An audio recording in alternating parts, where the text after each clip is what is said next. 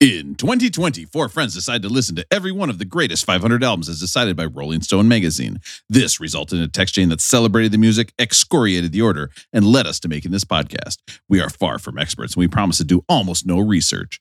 All opinions are our own, unless you disagree. Please sit back and enjoy Beck Did It Better. This is album 55, and we're talking about Dark Side of the Moon by Pink Floyd. Guys, a lot of you don't know, you know what? The Song of the Fall. It's a new thing. A lot of people don't want to talk about it, but it's the Song of the Fall. I heard it on my favorite radio station, so I want to play it for you right now. And it's by a brand new, hot, up-and-coming artist. Here it is. Ooh, great.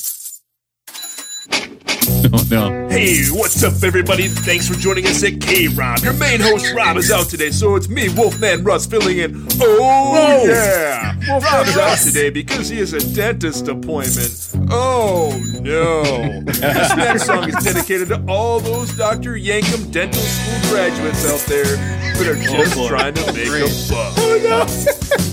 I think dentists are saying that there's cavities just so they can charge more money, and that's some scam. Money! Yes! Get x-rays!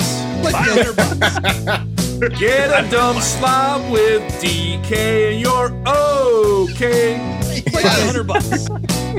Money! Get laughing gas. $500. Sell those crowns to that dumbass and make the cash. $500. New car, caviar, waterbed, daydream, dumb shit. Patients don't know about your insurance scheme. And then I said that when they do x-rays, that's when they find cavities. Money! That might be plaque. $500. 6 months, they're back. That bill will make them yak. $500. Money! Swish and spit. $500. Don't give me that I floss daily bullshit. $500. You can make up cavities if they smoke cigarettes, so you can pay off your dental student loan debt. A perfectly respectful like 12 time there. Seems to me that when dentists do not do an x-ray, they're always like, Rob, we didn't do an x-ray. You're the best teeth we've ever seen. They look so good. All those dumb shit dentists. They can't find the cavities. Wait, isn't that what we're supposed to do? Rip the dentist? When you want to hear about the greatest albums of all time. Russell. But you're just My goodness. That was my parody effort. Wow. I didn't know you had it in you. That is. If you want to hear from And also, we're going to talk about this later. Get off track. I've got the perfect podcast for you, Jack. Beck did it better. Wow. Russell, that was unbelievable. But before we talk about that, let's introduce the three guys. I've got three guys here who thinks that lyrics are money. I'll pass. I never want to make money on this podcast. Because this album syncs up so well with Wizard of Oz, as is the rumor, my co-host dressed up in outfits. I love it. Here we have Russ, who wants to click his shoes together and say, there's no matches on my phone. There's no matches on my phone. Russ in Minnesota. How are you doing, Russ? Guys, my parody song, it's a hit. And I don't, and don't give me that I don't know how to sing in 7/8 time do-goody bullshit. I've got Matt, who talks as much as Toto does in the movie. Matt, how are you doing? He just follows people around. Excellent. Russell, once again, great work. That was unbelievable. Yamas, thank you. And we've got Aaron out in California whose house fell on top of the witch, but his house is so small that she was fine. Aaron, how are you doing? True story. I had another opening, but you mentioned money, and it reminded me that not that long ago, I saw a car with a bumper sticker that said ass, gas, or grass, nobody rides free. And I did not know those still existed in the year 2021. So that was pretty exciting. I saw one up in North Dakota. Oh, there you go. They're still around. And it's me, Rob from New York. I'm like when the movie switches to color and you realize how shitty the rest of it was. So, Russell, we got to talk about that parody song. That was one of the greatest things I've ever heard in my life. So how many hours would you say that took you? That sounded like you put some real time into that. I would say probably 3 to 4 hours. I probably had 2 hours the first night while I was trying to like record it and realize how terrible of a singer I am. Yep. And then I probably had to spend another hour trying to sync up tracks and add sound bites and stuff like that. And then an hour of messing around with effects on the soundboard, trying to make it sound better and realizing I don't know how to work that shit. I'm impressed, man. You had to navigate those complex time signatures when you were singing. You sound like a natural. You sound thank you. Like you could do this anytime. I was really a big fan of the content too. I mean, I thought your theme behind that and the song and everything, it was great content. Yeah, believe it or not, I was not as much of a fan of the content. Well, why'd you write the lyrics for me then? Because at no point did I actually hear what I thought I said, which was that I'm not going to get into it again, but let's just say certain members of my family who are dentists were not pleased with me. And then when I talked to them about it and really apologized face to face, their response was, I didn't hear an apology yet on the podcast. And I was like, oh. And I was just thinking like, oh, we haven't recorded that episode yet. And then I thought about the episode and I was like, oh, no, that wasn't a real apology either. It's worse than you think. So I was like, well, we're not going to record for a week and a half. This will all blow over. And now it has not. Rob, as the person who doesn't speak all that, let me just apologize on behalf of Beck Did It Better. I'm sorry she feels that way. And so, hey, I'm sorry if I offended anyone, right? Yeah, if I offended anyone, sorry she feels sorry. that way. All I know is I saw the song Money and I knew there was one profession that deserved and had earned that song from us over the last few weeks. And now an apology from Beck Did It Better. I'd like to take this chance to apologize to absolutely nobody. Beck Does It Better podcast. All right, let's get right into our voicemail. We've actually got two messages to us. We have a Bex from the Bex line. Great suggestion, Ray. Jimi Hendrix live at the BBC. Rob, you should Google BBC videos on your work computer for more gems. What are we Googling on the work computers right now? How's that working out? BBC videos? What do you got for results? Aaron's giving me a big thumbs up. Oh, no. Oh, no. Something you can't take back here. Yeah. I've decided, by the way, I've always said that I don't want my wife to cheat on me. I've decided now that my wife does cheat on me, I'm just going to turn it into my fetish. Whatever she does, that's just my fetish now. It's like, oh, yeah. I love it when my wife goes on long work trips and bones some other doctor. And I'm like, oh, okay. I guess that is my fetish. Like, yeah, that's cool. It's like when she got pregnant and I was like, okay, I guess we're getting into this weird part of the internet, but okay, I guess I'm down with it. Does the other guy have to be a PhD or of equivalent education to your wife, or could it be anyone of any education level? It doesn't matter because my fetish could be, I love it when she, fucks the guy that works down at the gas station down the street. Like anything could become my fetish. That's the point. Maybe the guy who works at Dwayne Reed, so then she could bring back free deodorant without having to open up the cabinet, right? Yeah, maybe she could get the keys to the cabinet. Yeah, that would be an awkward opening of the cabinet once a week when you've got to get the condoms and he's the guy opening for you, Robin. By the way, still back in my predicament. I hope her fetish is guys that don't smell so great because I am back in that predicament of back in New York. Did not bring it. I should have like hauled tons of deodorant in my bag.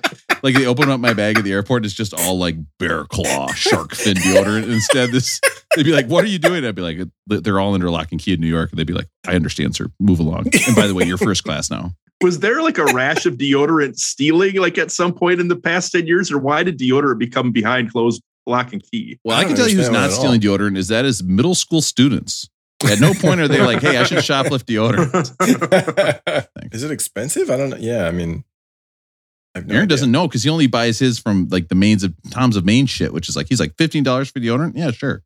Aaron's just like every other elite person in the world who doesn't even know the price of milk anymore, right, Aaron? Just go back to your ivory tower. You don't want to know about my milk situation. You don't want to, roll it going, Rosie. How's it going with you? Oh, God damn. I want to hear about your milk situation. It's so good now, but okay, I'm not going to get into it. All right, let's get into our voicemail. They called 802-277-BECK. Matt said he knew the song Golden Years and he wasn't sure why. He's fibbing you all. He knows that song because it is featured in a lovely movie called A Knight's Tale, which I'm sure Matt and all of you have watched numerous times because it's wonderful. It's like a medieval tale with comedy and romance and Heath Ledger and dancing. an epic, Wow. like late 90s, 2000s. This is a long phone conversation than any choreographed woman I've dance had in the last scene. year and a half. Golden Years by David Bowie. Check it out if you haven't seen it. Matt, is the reason you know Golden Years by David Bowie from A Knight's Tale with Heath Ledger? No, I want to remind you, it's really quite fun. It has dancing, Heath Ledger, and a romantic story. The three things that really we talk about when we're done with this podcast. Rob, I thought we got like tens of calls a week and you screened them all for like the best ones. I actually did something this time where this call was so long I split it into two, so I have a second part of it for after this. But no. That's not the reason I know it's going to come in just a bit longer than our James Brown episode from a week or so ago, right? Yeah, exactly. And now let's hear the last part of this voicemail. Oh, there's more. I would like to ask a question you can talk about. What's your favorite dance scene in a movie? Choreographed dance scene in a movie. There's so many good ones to pick from. How could you ever choose? I love the podcast. I always listen to every episode all the way to the end. Even Nice. that one where you guys just kept talking and didn't realize you were still recording. Uh-oh. Oh, no. All the way. Love no. it. Hey, Super this could funny. be Makes bad. me laugh. Yeah. Laugh Wait, out which loud. one was Thanks, that? guys. Bye. I don't know. I think it's that one I put out accidentally that Russ didn't edit that one where at the end we I said, don't well, Russ, recall. tell us how the date really went. And then it was like a half hour description. What is your guys' favorite dance scenes in a movie? I'll go first. I was thinking about Dirty Dancing because that was such a strong memory in my head growing up. But if there's choice. one dance that I think about to when one song comes on every time and a dance that I copy a number of times, it has to be Pee Wee Herman, Tequila, Pee Wee's Great God, Adventure, that's probably the greatest answer. choreographed dance scene of all time. It's absolutely, it's perfect. It's a symbol of world peace, how dance can overcome, him, a bunch of bikers hating him, and he wins them back to his side until, of course, he goes out and knocks over all their bikes and has to get away. What about That you? is the What right about you answer. Guys, I know you love dancing movies, okay? The first one that came to mind for me was the scene in Can't Buy Me Love, where who's the guy McDreamy? The guy who plays McDreamy, Andrew something or other, right? Oh hell, I can't remember his name. Andrew Dice Clay. Yeah. Patrick Dempsey. It's Patrick Dempsey, and he is the What's the anatomy now? Right. He's the nerd who pays the girl to go out with him. Is it Elizabeth Shue? I'm not sure. In any case, he picks up a dance move from watching 1, 2, shoe. like I know what anthropological I'm gonna videos. do. And he teaches the whole school how to dance that dance. That's the one that's the first one that came to mind. So other than things like West Side Story, which is like classic. Hickory what's the dickory dance, doc. That joke really sucked. Wait, what? Hey, what's up? We're at a high school dance. I just want to get in my date's pants. Oh, Is that really how his shows went? oh my God, Aaron! Have you not? I know what For we're like doing after the hours? show for sure. We're gonna watch some Andrew Dice Clay. Who brought up the Dice Man quite anyways? believe it or not, I mememorized quite a bit of Dice Clay's work. Mary, That's Mary, very quite contrary. great. Shave your so damn hairy. Oh, he's out there smoking with a leather jacket. So good. It was when I was younger. I was like, I could be a star. Could we replace laughing at your jokes with just Andrew Dice Clay reactions for a night? Would that work for you? If Aaron doesn't laugh, it's just constantly like, oh, I think that's good. I like that. Ooh. oh. So, Aaron, nobody heard what you said, but I'm sure it was good. Matt, what do you think? What's the best dance scene in the movie? Well, I'm trying to think of like an actual like cool, like those movies, Stomp the Yard, and those ones that are like built around like dance battles. I can't think of it. Save the Last Dance. But Save the Last Dance Save with the Julia Last- Stiles and Derek Luke. Oh, is that yeah. one? Yeah, I don't know. So I was just thinking of dance scenes that are memorable. Pulp Fiction comes to mind. Yeah. Yeah. Nice. Uma Thurman's doing that dance scene, and then I don't know why. Uh-oh. I'm embarrassed to admit it. Yes. But the dance scene in Napoleon Dynamite Yes. at the end. Oh, he's pretty good. That's He's the Jamiroquai. best. That's true. He Yeah. can move. Yeah, I'll tell that's you- the best. Since we talked about Jamiroquai the other day, he has come up at least 5 times in my outside the podcast life. Jamiroquai keeps coming up over and over. And that's Jamiroquai playing that song. When I started teaching, I was once at a dance where I was running it, and I made the DJ play that song over the thing. It was a huge hit because everybody loved that movie. Great hit. Russell, I know you got so many answers in your head. What do you think is the best dance scene of all time? This is an interesting one. I don't know if the dance originated with this movie. You guys know me. My only dance skills have to be at weddings. This is a wedding favorite is Shout. Is Shout from Animal House? Was that Yes. dance existing before that or one. not? Well, the song did, yeah, but no, but I think that's but where like that's the most idea of famous like from. getting low, and then laying on the ground and whispering, and then building it back up. Like, is that from Animal House, or did that dance exist before? I don't It's know. a dance. Never went to a dance before Animal Well, House. but the thing is, they say the dance in the song, so it's not like the movie. I mean, he's telling you get low, but I have to admit, lying on the ground and whispering. I mean, that's to Russell, that's just an average date. What? Consider the Shout move of going down, and then up a dance. Yes, we do. That a No, dance. okay. Animal House okay. did not. It's in Animal House. Yes, I know. So we agree with you. We think that's a great choice. You're defending it against nobody. I don't know who you're arguing with. Straw man argument. I might need to be unplugged for a minute here. No. All right. So let's get into everybody's favorite section. And by the way, thank you so much for leaving the voicemail. That was a great voicemail. 802-277-BECK. Or you can email us at beckdiditbetter@gmail.com or text us or even reply to our Instagram. Let's get into everybody's favorite section, Rollin' Going. It's time to see what everybody's up to. We have a plethora of riches this week. Russell, who should I go with first, you think? We got to go with Aaron. We got to go with Aaron. Oh, wow. Right? Wow. Okay. You didn't hurt yourself in some stupid way, did you? No. Well, there are 3 parts to my rolling going this week. I hope I can make it into all of them. Okay. Part 1 is that I have to say right away that my son learned to ride a bike this week. He is riding with pedals. That was a super proud dad moment for me. So I'm really proud of him. Here. Good work, Rosie. Thank you. That's a tough one sometimes. Can I ask you, did you start him off on a balance bike or did you just go right from like training wheels to the, you know what? I don't give a shit. Yeah, we tried the balance bike. He didn't like it. Hey, no one gives a shit what kind of bike it was. I do. Listen, we tried balance bike, didn't get it to work. Right. So, but this is my daughter on a balance bike was a hellion. Like we had to stop her because she kept hurting herself. I got a Papa Don't Take No Mess, Russell, I got a Papa Don't Take No Mess moment for Russell because he didn't want to ride the balance bike. We bought him a bike that had pedals that he was going to learn to balance on. He wouldn't ride it unless there were pedals on it. And then once we put the pedals on, he was like, I don't like this. It's hard. I want training wheels. And I was like, you are not getting training wheels. Like, Papa Don't Take No You Mess. are not my son. No training wheels. So it took him a couple of months, but he learned without ever putting training wheels on. So I'm very proud of him. And next he's time like, Dad, I can can bike through the tears. I can see through the tears and bike. This is good.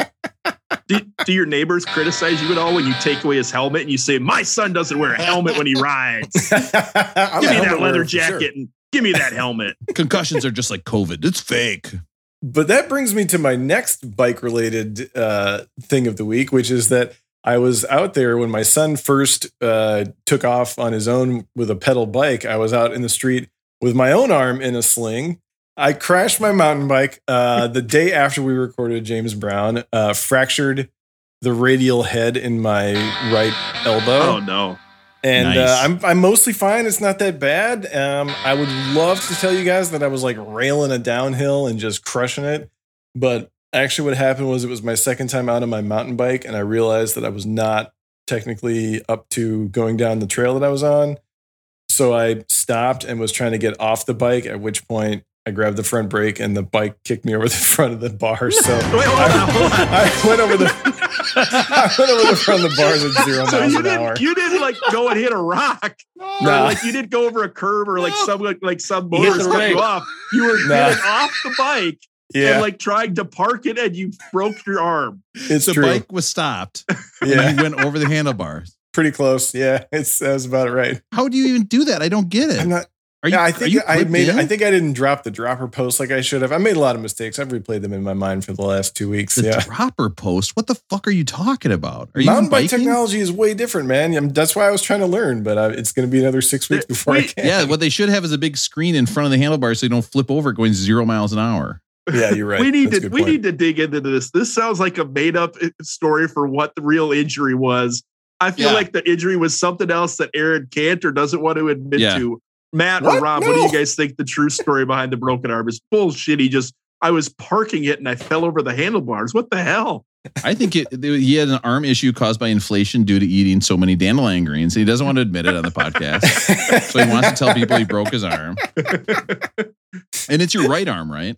It is my right arm, and I'm right-handed. Yeah, so it's been a real pain in the ass. God. Oh, geez. Have you gone to work with it, like typing? Yeah, I mean, it's not. Or whatever you do your job. I'm still not clear what you do. You don't even need to ask whether typing is preventing it from going to work. Are you going to work? You know the answer is no. No. Probably not. No. I'm working. Yeah, I'm working. So now you come. So you hurt yourself, right? You feel a little twinge. Yeah. You come home, and you tell your wife, "Listen, I went over the handlebars. A terrible mountain biking accident. There was an orphan right in my way. I had to swerve out of the way of the orphan, hit the brakes because in front of that was an endangered tiger. Didn't want to hit that. Went over the handlebars. Really, I'm kind of a hero." Yeah. Your wife, of course, feels bad for you right away. At this point, though, you cannot help around the house as much as you normally do, ?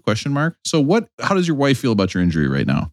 Man, she's been super supportive. She's definitely been supportive. I think she would probably like to not have to make breakfast as much. Because I can do some things in the kitchen, but definitely, and I also cannot fold laundry at all. So she's doing great. She's been very sweet to me, but I definitely feel like I hope that I can get back and break my elbow here again. We just all show up tomorrow. We all have broken right radial head is cracked. Because you said it didn't really even hurt that bad, right? Like, to me, breaking my elbow sounds like the most painful thing in the world. It never really hurt. And then what's weird is that I had a splint on it until Sunday.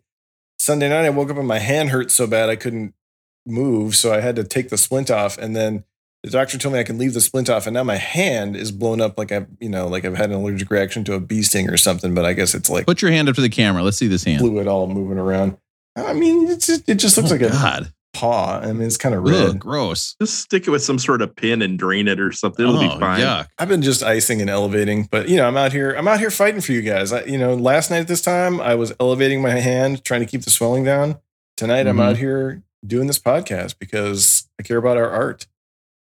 Well, what a terrible, horrible mistake.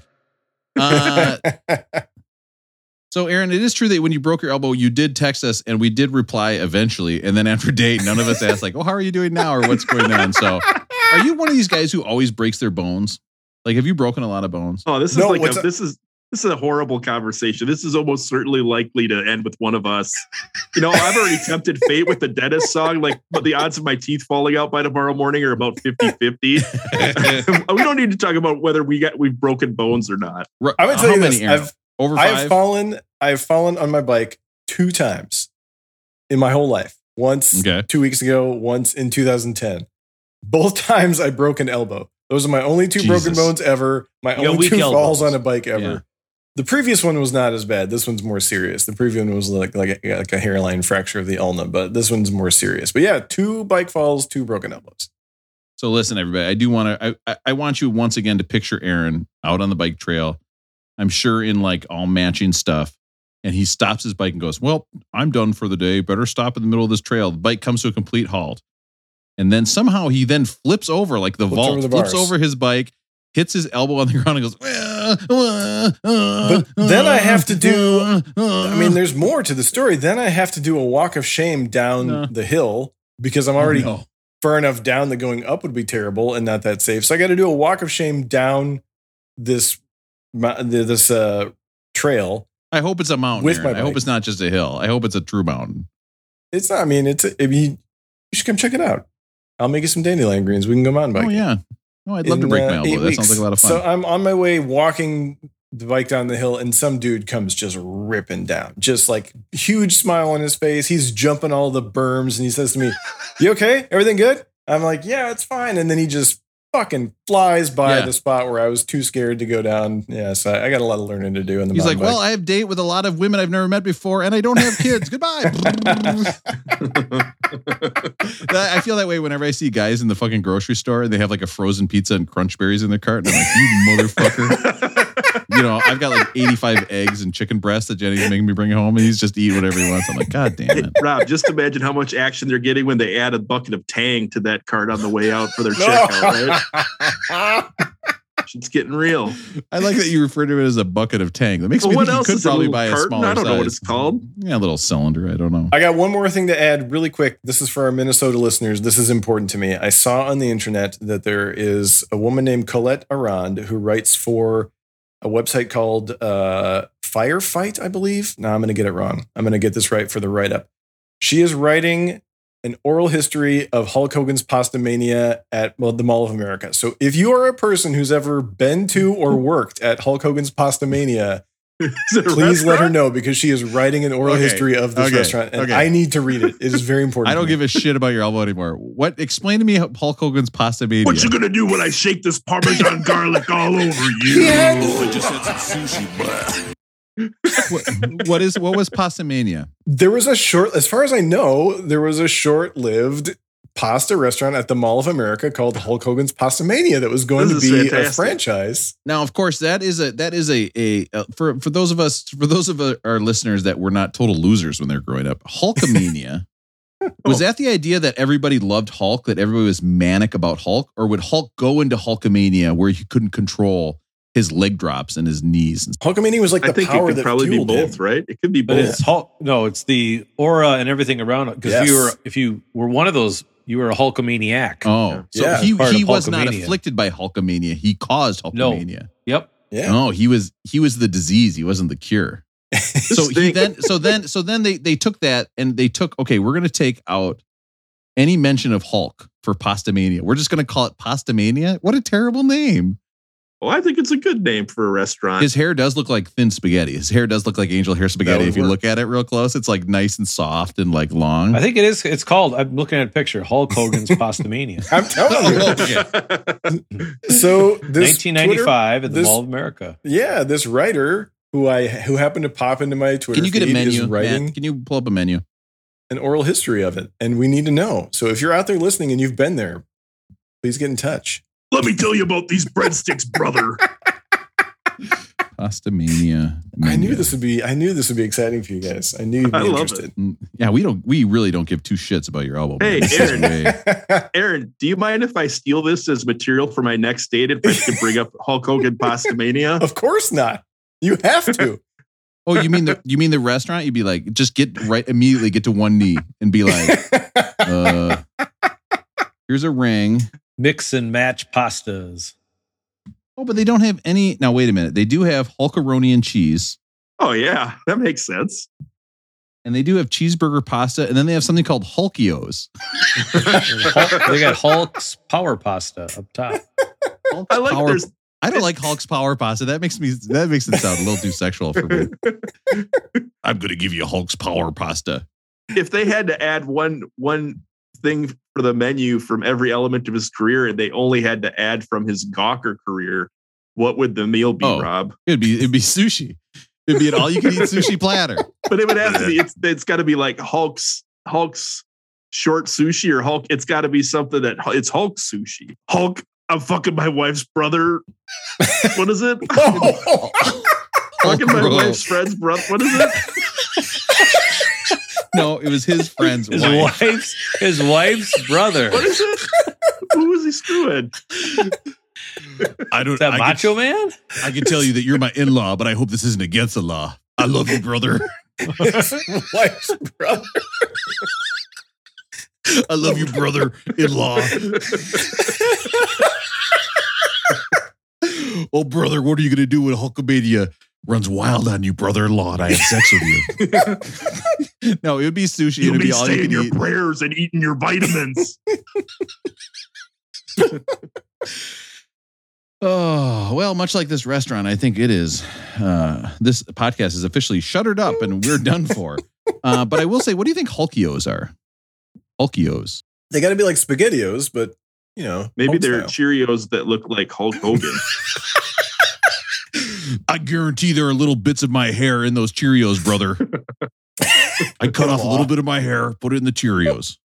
And then they come out and they top it off with some baby oil. Now, Aaron, I am so sorry that you didn't bring up Hulk Hogan's restaurant earlier. That's terrible that you didn't do that, because now I'm totally intrigued by what a Hulkio is.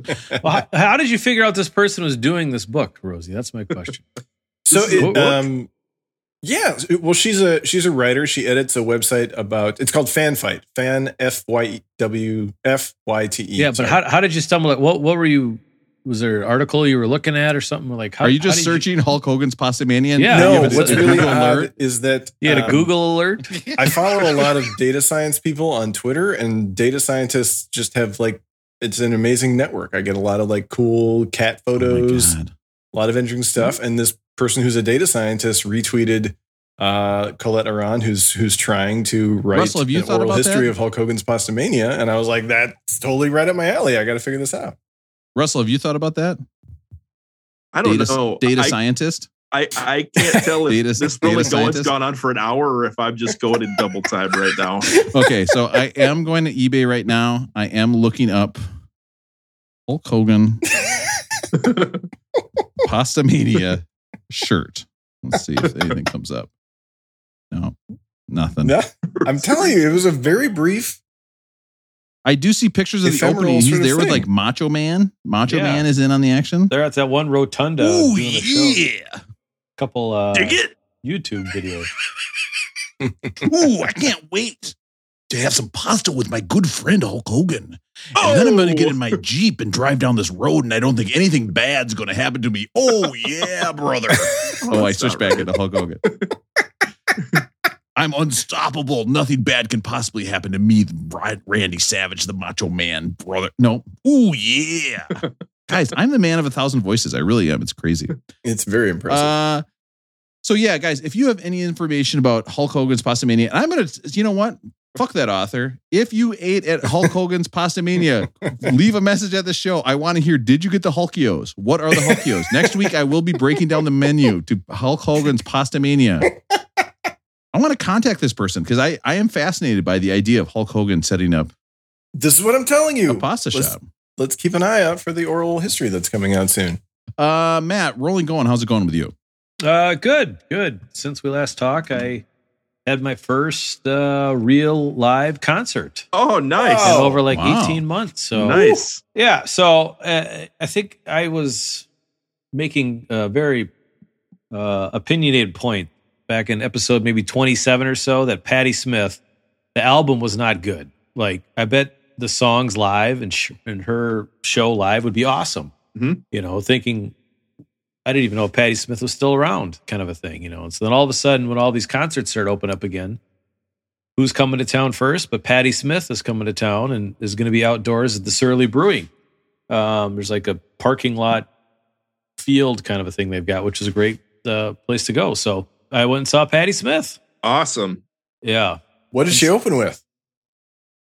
She opened with Rodanda, which is on the album we listened to. Yeah. That's the Beach. That's the reggae one, right? Yeah. Yep. So she opened with that. She played Gloria. She only played about 7 songs, but she was she had a very spirited concert, I would say. She's very good with the word fuck.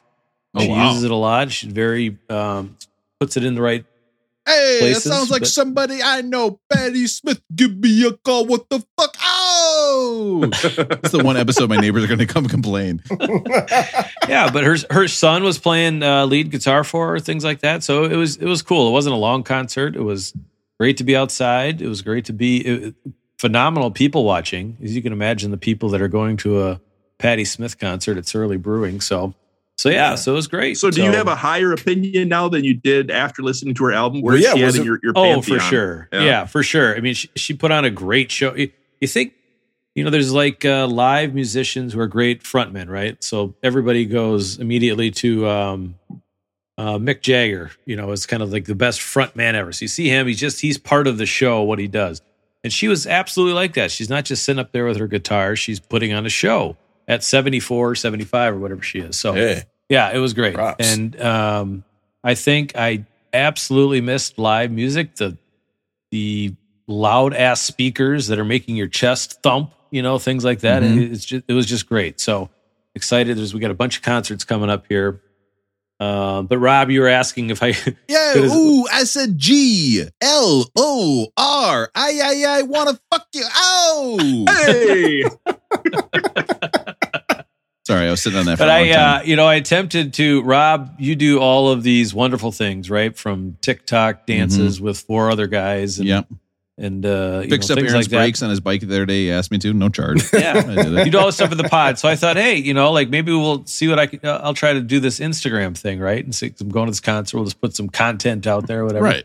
So I thought I've been off most social media for about 2 years. A couple of years ago, I went to Vegas and I bought a new phone, and it was literally like, do you want to reinstall these apps? Yeah. It had like Instagram and Twitter, and I was like, no, I don't. I thought I was doing Instagram stories or whatever, where you're just like putting it up and it's up there for like 24 hours and goes away. But apparently I was posting all of these videos as like just posting them to Instagram. You're posting them to IGTV because they were over like 3 minutes. So they're up there permanently.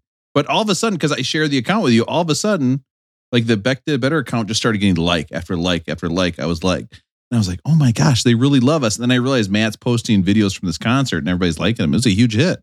Nice work, man. Yeah. So it was fun. Great crossover Matt, so promotion. it means you were kind of promoting the podcast. Does that mean you also wore a Beck Did It Better t-shirt to this concert or not? No. Why? No. that t-shirt's only like 2 years old. I mean, I would have really stuck out in that crowd. I mean, everybody was wearing stuff from the 80s, and it was interesting. And plus, there's one guy in the back who's yelling, "Hey, I heard about horses, but what about a horse cock? Oh!" My Patti Smith, Andrew Dice Clay character is going to take off like crazy. Well, nice work, Matt. So you enjoyed the concert, huh? I did. It was great. And what's the next one? You got Rolling Stones or what? No, the next one is Green Day and Weezer. Oh, wow. Coming. Yeah, and then that's actually, maybe the night before that, Modest Mouse is playing at the Armory, I think. Load on. Yep. And so I it might be, and then that Thursday we've got the Wailers at First Ave with the Big Woo opening up. St. Olaf. The Big Woo. Shout out to Northfield, Minnesota. Yeah, they're opening up for the Wailers at First Ave. So it's a busy week. That's a cool busy week.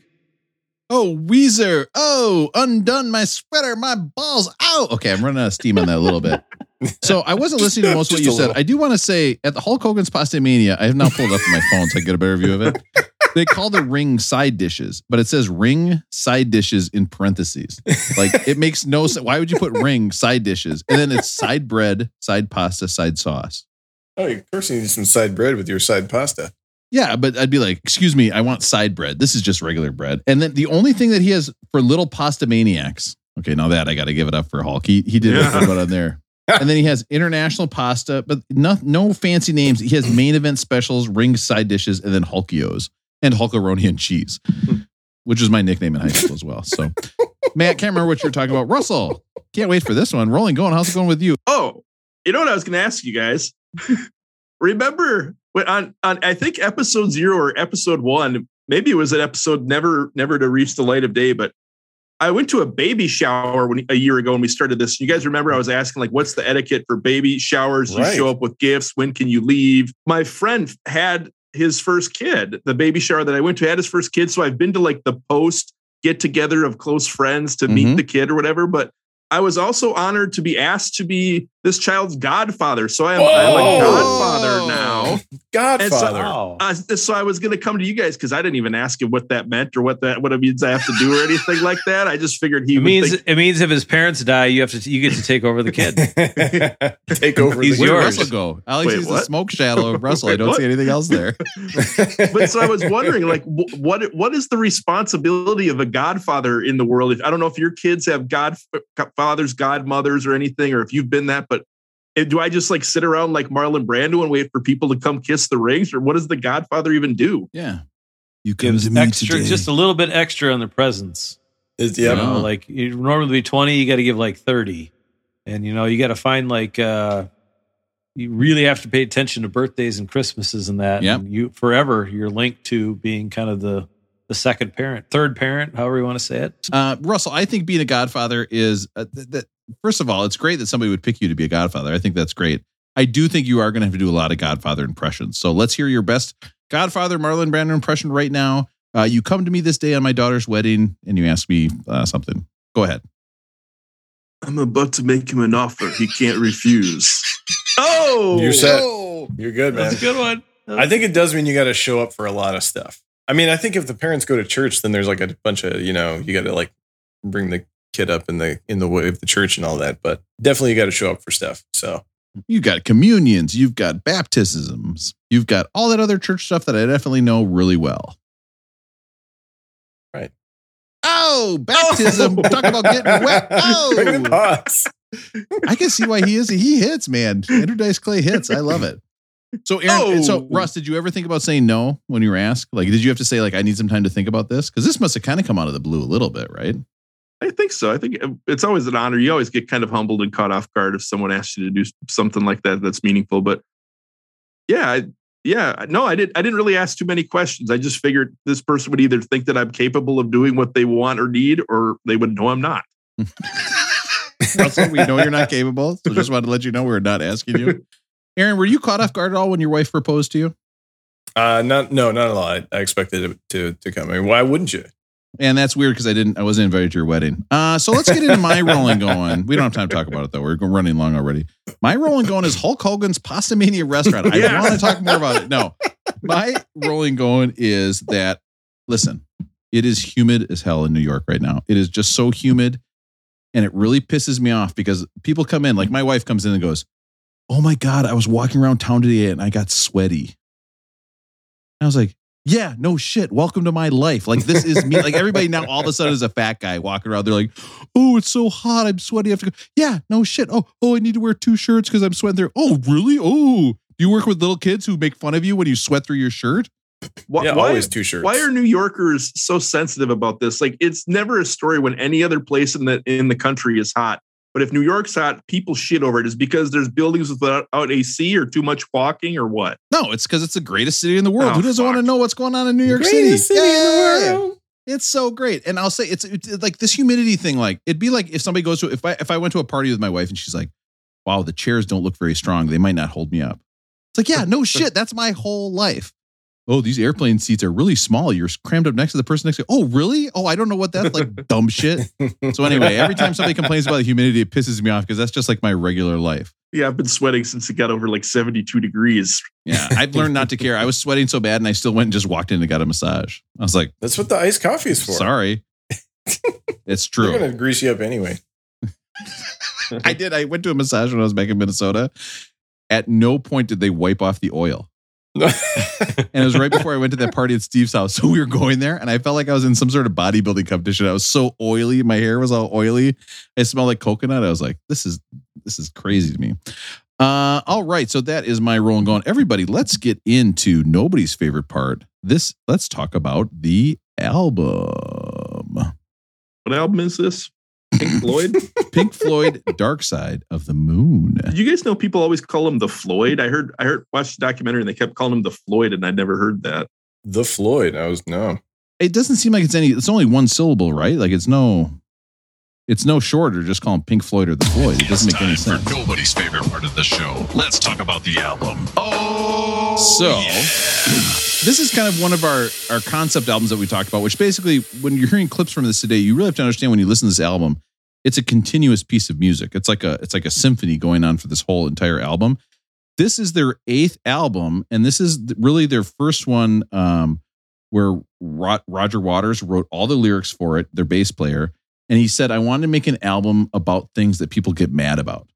Right. So it was kind of started as like the pressures of being a musician and all that. They started actually performing the album before this that came out. They started performing this album on that tour.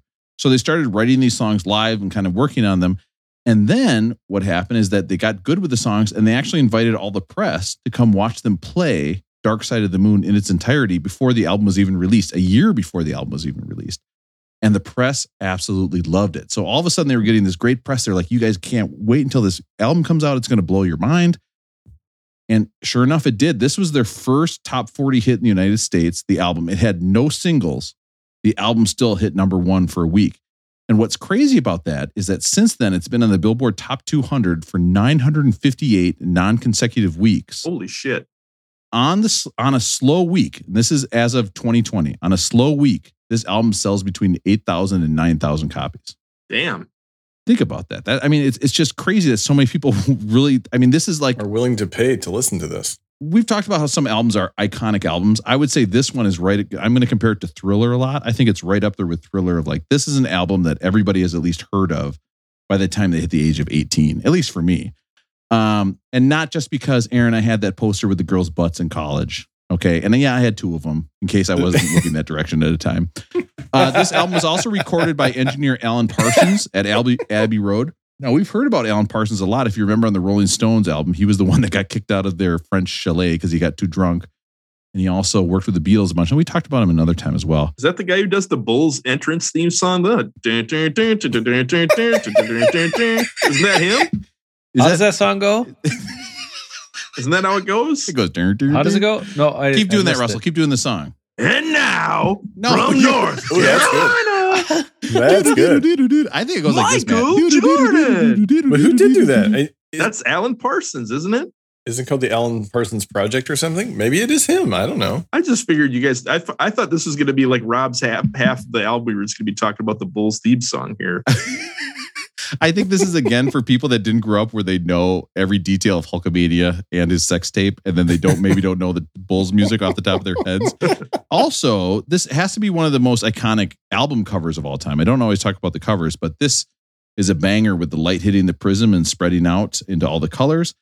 And every single member of Pink Floyd has denied that this album lines up in any way with The Wizard of Oz, which of course is nuts. Yeah, of course I have done. And we've planned after this podcast, right? We're going to see if there's a YouTube clip where it lines up. Yep. I did that once late at night. I had a cabin up in high school, and I had some high school friends. Late at night, we watched that. My friend, who's so smart, he got a 36 on the ACT, 1600 on the SAT, went to Harvard, graduated in 3 years. One of the dumbest guys I've ever met in my entire life. He's driving down the road after this, like 2 a.m. Cop pulls him over. Now, at this cabin up, and we didn't drink, we didn't do any of that stuff. Cop pulls him over. He goes, "Son, what have you been doing? It's 2 a.m. What are you doing?" He goes, "Watching Dark Side." He goes, "You know, if you take Dark Side of the Moon and The Wizard of Oz, they like sync up." And the guy was like, "Get out of the car, please." He's like, "Oh, what?" I was like, "Yeah, of course. You should have gone directly to jail after that." I did the sync it up last night. I've never done it before, but I did it where I listened and I actually paid attention to how it worked for a little bit. And I had a website up. It was called goldminingmag.com. I think it's a magazine, an online magazine again, Rob. It's about karaoke. It's about the best karaoke songs. They had an amazing, it just would kind of go right through and it would say like, what's the lyric or what's happening in the song? And then what's happening in the movie. And when you read it, there's probably like 30% of the stuff where you're like, man, this seems almost too impossible for it not to line up. But then the other 70 to 80% is kind of like, that could line up with anything. The one I remember is the heartbeat when they're talking about the Tin Man, right? There's like a heartbeat that's playing and it matches up perfectly. It is kind of funny though to think of a rock band being like, God damn, this is a good album. But you know what I really love? The Wizard of Oz. Let's try to match it with movie. That. Like, it's so great. Or the fact that somebody found that out. Like, this is another generational thing. You know, we can go on YouTube and find a video where it's synced up. People had to do this with starting a CD or dropping a needle on a record and then pushing play on a VCR or a DVD player at the same time. Who discovers this shit? Yeah. Right. Yeah. We have it so much better than people back then. Like, that's what you did for a good time. Guys, I am so into TikTok right now. And there's a whole swingers TikTok. I can't even tell you how great it is. It's the wife swap is on. I'm liking all of them. By the way, it is the Beck Did It Better account. All right. Ready to get into the album, Russell? Yeah, let's go for Russell looks like he's really ready to get into this album. All right. Speak to me. Breathe. So the album kind of goes song, instrumental. It starts with an instrumental. They talk about how the chords he got from this is from Miles Davis' Kind of Blue. To switch between the E and the A here, which I think is kind of nice. But what do you think of this start, Russell? I think this is an amazing headphone album.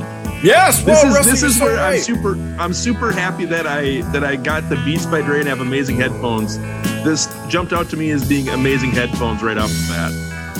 It's kind of panning back and forth. I have thoughts on this album that I'll share as we go along, but the one thing that kept coming back to me was I wanted to be the kid in Dazed and Confused. I wanted to just come home from a night being out all night long and put on my record player in my room, put on my big headphones and lay back in the bed. And that to me is the only way to enjoy this album. Yeah. and instead your wife is mad at you and you have a broken arm and you're recording in your garage because your house is too small. But other than that, it's just like that movie. This while I'm riding the stationary bike because I can't ride a real bike because my arm is broken. Hey, Aaron, I got to be honest. The way you're handling that mouse over there, it's pretty apparent you've become pretty ambidextrous with your certain needs, right? I've had a whole week, right? I got needs. Like brushing teeth. Is that what you're thinking of, Russell? Brushing teeth? Yeah. I asked myself, I was like, am I going to ask Aaron about jacking it with his left hand on the podcast? And I was like, I'm not going to do that. I'll let Russ do it. I'll let Russ Functional do it activities. Sure. It's like when I have to tell the masseuse, oh yeah, I play a lot of racquetball. That's why my forearm is so tight. On the Run. This is a song they used to play in a jam in concert, and they took the notes that they would play and they actually put it into one of the first sequencers ever to come out. And then they sped it up and you get the sound. If you haven't seen, there's a great, I don't know about great, but there's a documentary on Amazon about them making this album.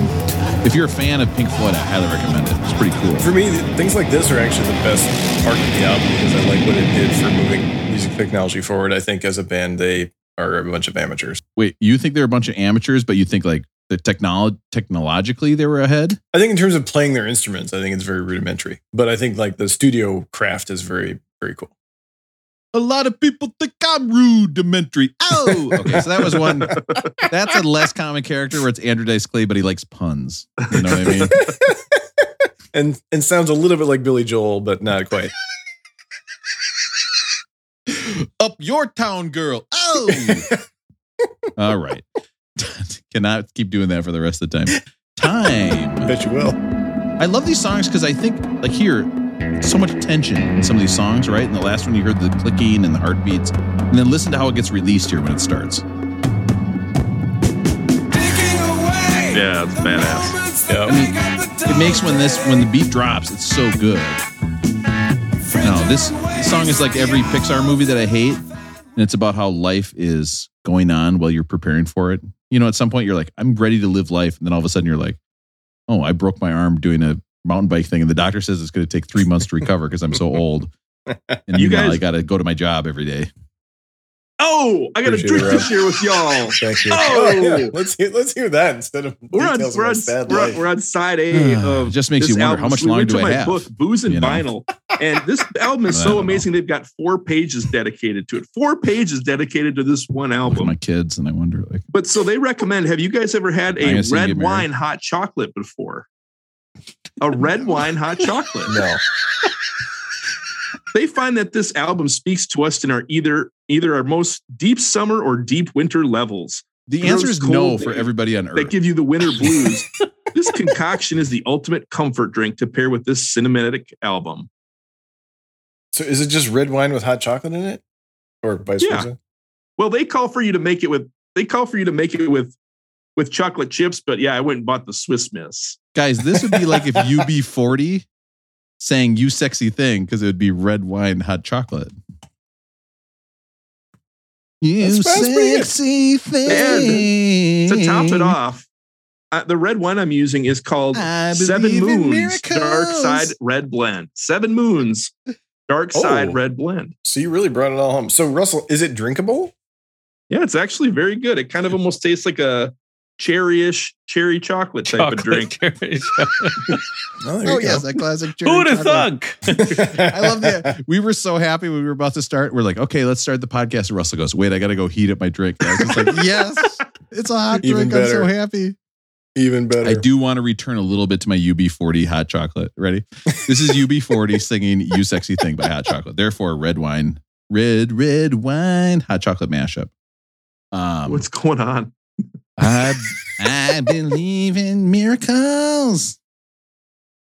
You sexy thing. It might be time to what? I'm going to put UB40 behind that. It's actually going to sound really good, Aaron. You're going to sound really dumb. You can auto-tune it. All right. David Gilmour. David Gilmour is the guitar player because Syd Barrett had left a couple albums before this due to some basically a mental breakdown about being a rock star. His guitar solos, I think, are really Aaron does think these musicians are very bad, but I think this guitar solo is actually kind of cool because it's soulful, but at the same time it's like spacey. Ooh, soulful but spacey. Should put that on your Bumble profile. What'd you say? You're whispering. I don't care whether that's the technology or the artist. This is badass. I don't care who gets the credit, Aaron. That's a good sound. I could learn this guitar solo. Yeah, I mean, I say that I think they are rudimentary musicians as a person who can barely play the ukulele. So I understand where I have no leg to stand here. All right. The Great Gig in the Sky. No elbow to lean on here. No elbow to lean on. I was like, what are you guys talking about? And I was like, oh, yeah, that's right. Because I keep thinking of the Bostomania. This is amazing. This is one of my favorite parts of the album when this, what's her name? Claire Tony, I read her name was. They kind of brought her in and just had her improvise. Is that right? Claire what? Pat? Yeah, Tori. Yeah. T-O-R-R-Y. Like Tori Danza. They just brought her in to improvise. And this, she came out, she was like, she thought she let him down. They're like, no, this is amazing. What? Yeah, she totally nailed it. Oh, my God. It sounds so good. It used to be a live song they would play and then just read Bible quotes during it. I'm like, oof, what? Run out of ideas. They're pretty fast. You're like, let's read some Bible quotes during this song. Money. Oh, I'll never hear this one the same. No, I know. It's true. You took this and you improved upon it, Russell.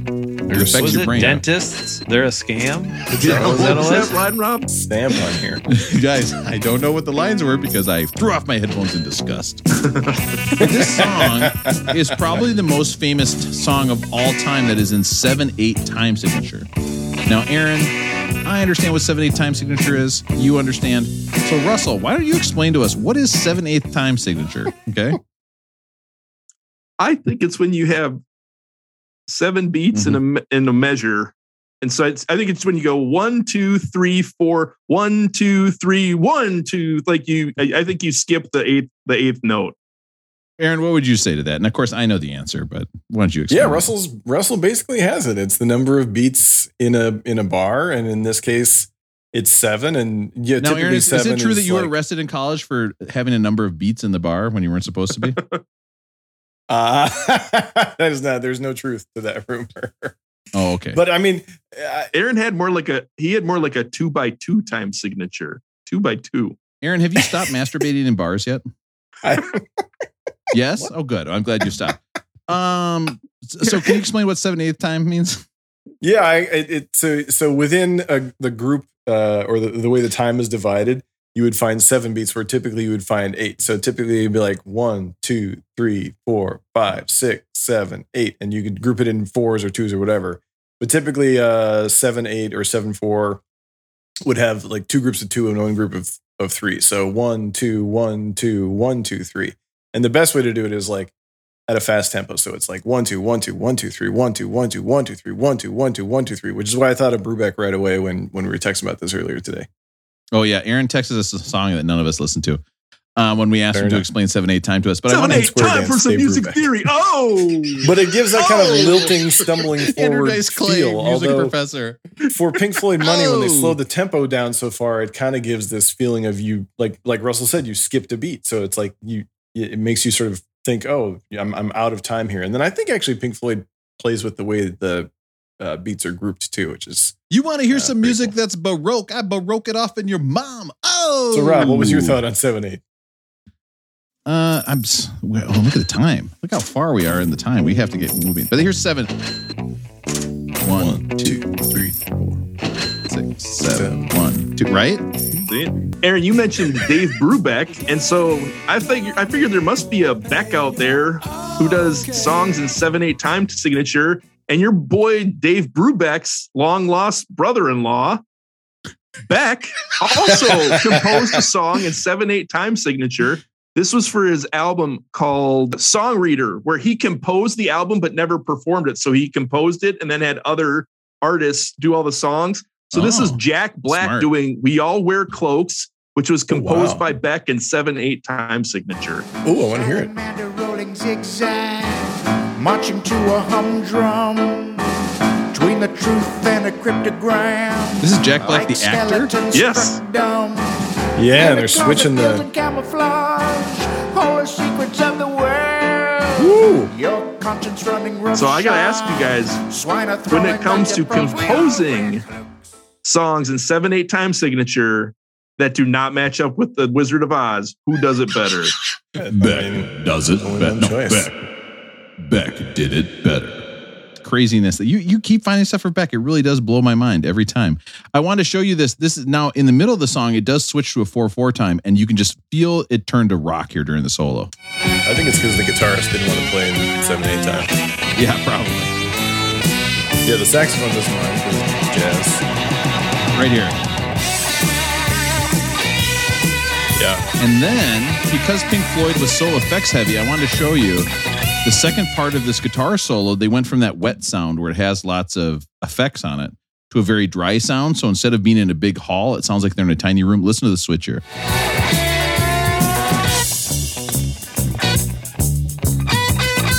I mean, it's a totally different sound. I think it's so cool. Sounds more like Buddy Guy. Is this your favorite song on the album? What's your guys' favorite song so far? This next one is Us and Them. Okay. I do love Money, but I have to say Brain Damage is probably one of my favorite ones. Us and Them. This was actually written for an earlier album and never put on. And you can definitely hear that there's a jazz influence in here.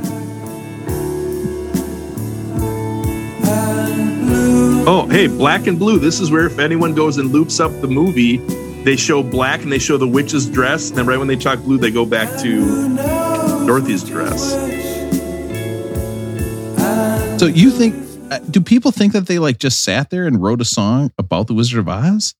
How did these two things happen? I don't know. I guess it blows my mind, but I do love the bit that if it is true that they just will never admit it for their whole life. Like I think that has anyone tried other albums with Wizard of Oz though? I mean, couldn't you just convince yourself like we should go back and try Amy Winehouse or Ramones with Wizard of Oz and see how it works? Nope, this doesn't line up. Yeah, is there a scene where Dorothy's sniffing a bunch of glue? I think we're onto something. I think that's a great idea. Couldn't you, if you got like tired enough or stoned enough or whatever enough, couldn't you convince yourself that like any album matches up with this movie? Yeah, you put on like David Bowie. It's like, these are some spiders from Mars. Like, well, that doesn't. There is that scene where the spike goes in her vein and she does heroin, so it might be the Velvet Underground. Any color you like. Another instrumental. Russell, what do you think of kind of this noodling psychedelic stuff? What did each one of you think about this? Russell, what did you think about this part? I don't know. It made me think of techno music. Honestly, I spent half the day looking at Daft Punk songs, Craig Craft 400, or whoever sings. What's the other one that people love? Craig Craft 400? Sandstorm? Whatever. I know what it is. Craig Craft 400 at Pastamania. Isn't that what they're called? Isn't that the name of it? Zombie Nation? Power Man 5000? No. Chemical Brothers? Keep going, Russell. Keep thinking of it. You'll get it. I have nothing interesting to say of this. I have a hard time with this particular stretch you just played, Rob, because I listened to so much 94.9 KGGO classic rock in Des Moines growing up. And when it's like, you know, as Nickelback is to Pearl Jam and Nirvana, right? Like the further you get down the line of derivatives from this kind of sound, it just gets terrible. And we heard so much of that classic rock that I think took the wrong messages from this particular stretch of things. Yeah, I mean, Styx, Kansas, all that shit. I can't hear it. Where they're like, hey, let's just fire up that synth. We don't know what else to put in. Let's put up the synth. Let's put up the echo. Yeah. I got to say, were you a Floyd fan growing up? Were you a fan of the Floyd, Rosie? Only this album, and because it was on. Ironically, it was played like in the weight room a lot in high school because it was on the classic rock station. So I just like the stuff that was on the classic rock station. Oh. It is wild, though, to go from like a song like that to like The Boys Are Back in Town. You're like, oh, this song rocks, actually. Yes, right. Not just, good. Yeah, it was a great example. But I got to say, when you listen to this album as a whole with headphones in, right? With your broken elbow or whatever, it rocks. Headphones are where it's at with this one. Roger Waters wrote Brain Damage, the next song, but he didn't want to sing it. He wasn't very confident in his voice, but David Gilmour, the guitar player, is like, man, you got to sing it. You got to sing this song. And what they're saying is, well, here, listen. Is on the grass. He said he wrote this song when he saw a sign that said, do not walk on the grass. And he's like, the craziness is having a bunch of grass that people can't walk on. So we're all lunatics. Kind of makes sense. Clever. And then he was like, I'm off to eat at my favorite restaurant, Pastamania. Mall of America. We've talked about Beck already, but this entire I love the Hulkios. He took so much of this sound for his album Sea Change, at least for me. And maybe he took it from many other places, but the Beck album Sea Change seems to borrow so much in terms of like the sonic palette of this one. Lots of slide guitar, lots of ambient stuff going on behind. Did you guys hear the laughing at the end of this song or in the middle of it? There's kind of a creepy laugh. Did you guys hear that part? Rob, maybe you can pull that up. Play it for us. Yeah, let's see if I can. That's true. It's true. It's true. It's true. The lunatic is in my head.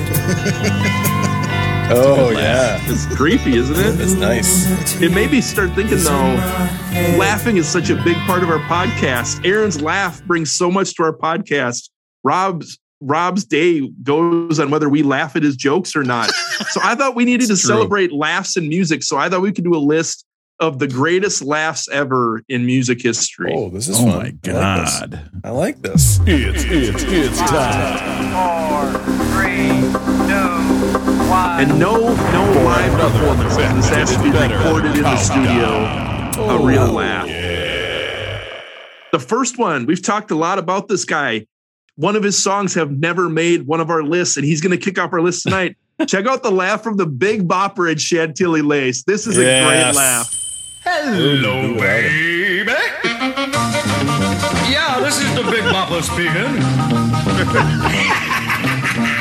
Oh, you sweet thing. Is that a cackle or what? Do I what? Oh, baby. You know what I like. I like that laugh, but I might prefer Matt's reading of those lines to the Big Boppers. We might have to we gotta bring that back. Oh, and you know what he liked. You know what he liked. Oh, baby. So Big Bopper, Dice Clay. Hey, baby, you know what I like is get my ass eaten. Oh! You what?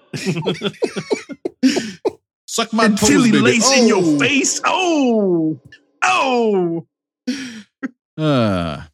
Next up on the list, we've talked much about the drum solo on this song. The next song is by the Sufaris. This is Wipeout.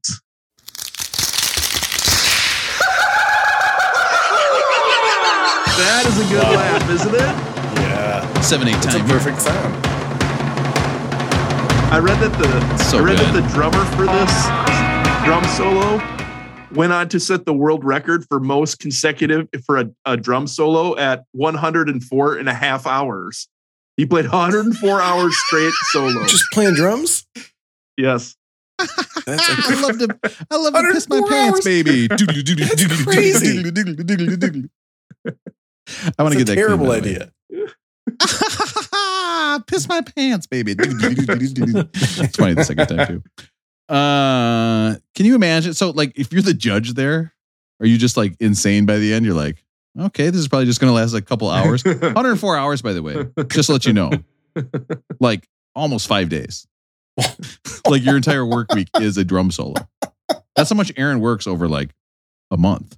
104 hours. Is that a fortnight, maybe? Yeah, exactly. Next song on the list. I believe we've had an Ozzy song before, a Black Sabbath song before, but I don't know if we've ever covered Crazy Train. This is like maniacal at the beginning. Oh, yeah. Another classic rock staple. That's pretty good, isn't it? You want to talk about somebody who took some stuff from Floyd, too. I mean, you can hear Floyd's fingerprints all over this. Yeah. It's so good.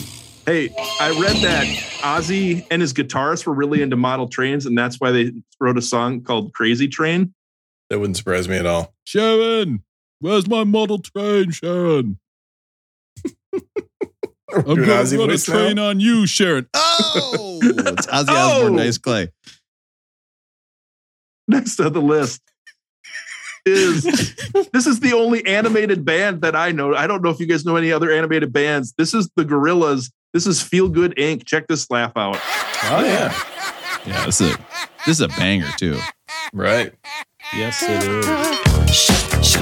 I read it was about the darker side of what people do to pleasure themselves, and I was curious, Rob, what is the darker side of you to pleasure yourself? Whoa. Well, usually the part that's on the mattress, because the other parts are, in heavy, heavy light. I have a lot of ring lights going.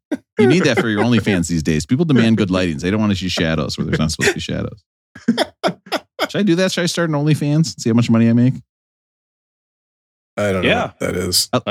Oh, yeah, right, Aaron. Okay, Aaron, just type in OnlyFans, question mark, BBC. It's a fantasy football site. So fucking funny. All right. To go along with Aaron's most recent Google search, other than that, the last song on the list is Nicki Minaj, Anaconda. Check out this laugh. And we don't need to let this one go too long after the laugh, Rob. Look at her butt. Yeah. He loved his fat ass. That's so good. That's diabolical. I figured we had so much fun talking Sir Mix-a-Lot with him rapping on those butts weeks ago. We had to take the sample back and give Nicki Minaj credit for that laugh. I am now in multiple text chains where I have texted out both hot sauce on feet and Sir Mix-a-Lot sitting on butts. Like that has happened a number of times. By the way, I noticed none of you responded when Aaron was like, I broke my elbow, and I immediately sent hot sauce on feet. Nobody was like, okay, that makes sense. But Russell, great list. Thank you. Good list, Russell. Excellent as always. Better list by Russell. That was easily a top 5 list. Oh yeah. Top 5. Wait, does that mean top 5 like there's 5 on the list, or that it was top 5 like a good ranking? Or is it a double? Do you know what a entendre? top 5 list means? It doesn't mean there's just 5 of those things. Like if I said the top 5 guitar solos, that doesn't just mean there's 5 guitar solos ever. It could. He's not the wrong. top 5 girls Rob's dated. Actually, that would be like a top 3 list. You know what? You're in my top 3 women I dated. Does it count as 2 if 2 of them were at the same time or not? Or do you have to prorate that time or not? I don't know what you're talking about. All right, on to our finale, Eclipse. And again, when you go from the last song to Eclipse, it just is like, Matt, you're a construction specialist. You're the foreman of this job site. What do you think of this album construction? Well, it's meant to be a piece that all flows together, right? And so I think the thought behind putting everything where it's at is it's just naturally going to be better than anything we've ever heard, because they're not just individual songs that they're kind of just placing in random spots. It's supposed to be a puzzle that fits together. So I personally thought it was great. Yeah, I got to say, this was a lot like Rick Aguilera for me. Great closer. Okay, and that's the only other closer I could think of was John Rocker. And I was like, I can't. No, I mean, that's the only other one? That's the only other one I could think of. That's it. Very bad. Eric Gagne, was he one? I think I saw Eric Bedard.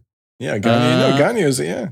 All right, that is, actually, I know a lot about baseball, Aaron. Bobby Witt. Oh, come suck on my bat. Okay, not even creative anymore. I think I need to rank it. Did I rank it in or no? Did I? I don't think I did. What are you talking about? Oh, here. Well, start the ranking over again, Rob. You got to start it over again. Russ, we haven't gotten to the ranking. Over we were again. just talking about your list. All right, let's start the ranking from the beginning. All right, let's get to my very popular and patented rating system on demand by Russell. You guys were just going on and on. I figured you were giving your ranking. I wasn't paying attention. Okay, well, really? You weren't paying attention? I couldn't tell. When you asked to give your rating again. Number 1, we had not started the ratings. Number 2, you had not gone yet. I'm physically present. I'm here for you. I may not be mentally present. Russell, this date is going well. I'm digging it. All right, everybody. We are up to number 55, Dark Side of the Moon. Do you think this album belongs at 55? Oh, it's well-toned. Is this a rolling bone? It should have been way higher than this. And of course, that means a lower number. So yeah, both higher and lower. You'd think, oh, does that even out? No, not at all. They're actually opposites on the same spectrum. And when you think about spectrum, you think about this album cover. Or is this a rolling groan? That means that this album was not very good. It should be lower, 56, 57. Okay. Now, Russell, you already gave your rating. So, Aaron, what do you think of this album? Is it rolling well-toned, rolling boned, or rolling groan? What do you think? I think that the times that I listened to this album on a speaker in the house or in my speaker in the garage when I was on the stationary with bike. Nancy Pelosi? Speaker in the house? When I listened to it with Nancy Pelosi, I could not wait for it to be over. There are times where this album really drags. I don't find these guys engaging as musicians in general. But I will say, I agree with Russell. It's a great headphone album. When I listen to it in headphones, I always found new things that were interesting to me, and I enjoy them. My final thought is there's a lot of slide guitar or slide guitar-like sounds on this album, and is it going to kill Rolling Stone to give us some goddamn country music sooner or later? So I have to say, you guys know me, I'm usually on the soul music thing, and I do think there are many soul albums better than this one, but I would love to hear some country music at some point before we got to listen to any more of stuff like this. I'm giving it a rolling groan. And a natural place to take that is going from Pink Floyd to country music. I think we all see the connection. They're not a big deal. So Aaron is saying, hey, how about David Gill-Less? Matt, Yes, what do you that's think? what I'm Since saying. Russell's already gone, what do you think, Matt? Is this a rolling well-toned, rolling bone, or rolling groan?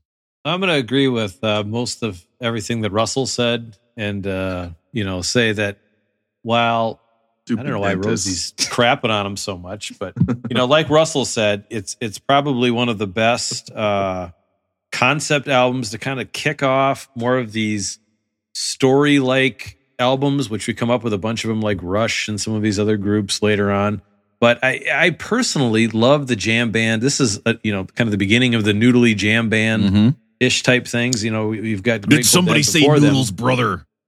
That gives me a great idea for a restaurant, brother. Oh yeah, but I'm mixing them. I don't know. I mean, it gets a little bit. Some of the technical stuff gets a little bit overdone for me, but all in all, I really like this album. I will listen to this album more often than I have in the last handful of years here. And so I give it a rolling well-toned. I think 55 is a good spot for it. I am going to say, if you start listening to this album a lot at work, people get suspicious. You get pulled in for random drug tests a whole lot of times. Now, when you think about Aaron listening to this on headphones, by the way, do think about Aaron either putting both headphones in with one hand or using one giant, puffy, gross hand to put in a tiny headphone into his ear. As if he is some sort of caveman who has found a new technology. Russell, what did you think of this 4-disc set, James Brown Star Time? What did you think of this? Star Time. Oh, the ranking.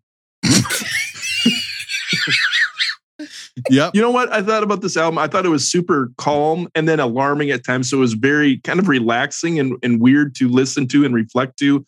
I really enjoyed the Wizard of Oz things. I think albums should get credit for that. I think if it's meaningful in pop culture, it should get more credit than these albums that are just a collection of songs that are amazing. So I think it should get credit for that.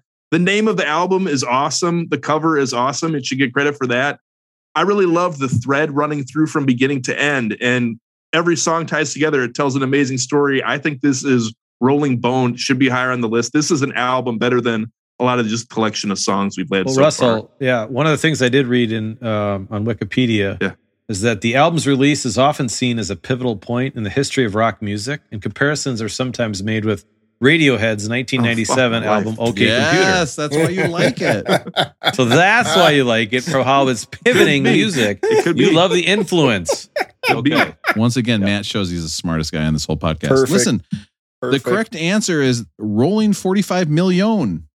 Album sold. I mean, this has sold 45 million. It's the 5th best-selling album of all time, behind Whitney Houston's The Bodyguard, Meatloaf, Bad Out of Hell, Back in Black, and Thriller. Okay, listen, if it's up with those big boys, okay, maybe I'm not quite proving my point by bringing up all those albums, but it can't be a bad album. It's got to be great.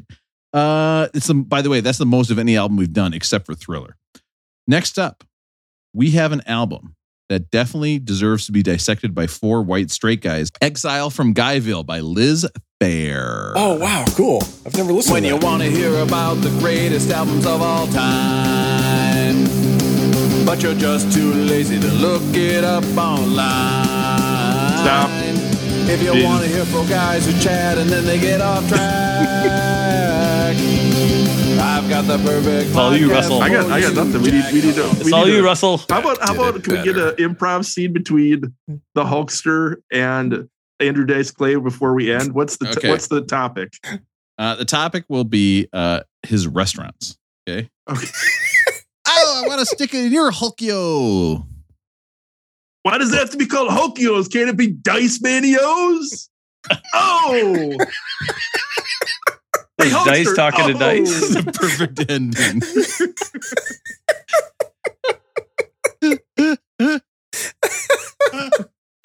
That's fun. we done? Wait. Did I do the rating? Rating.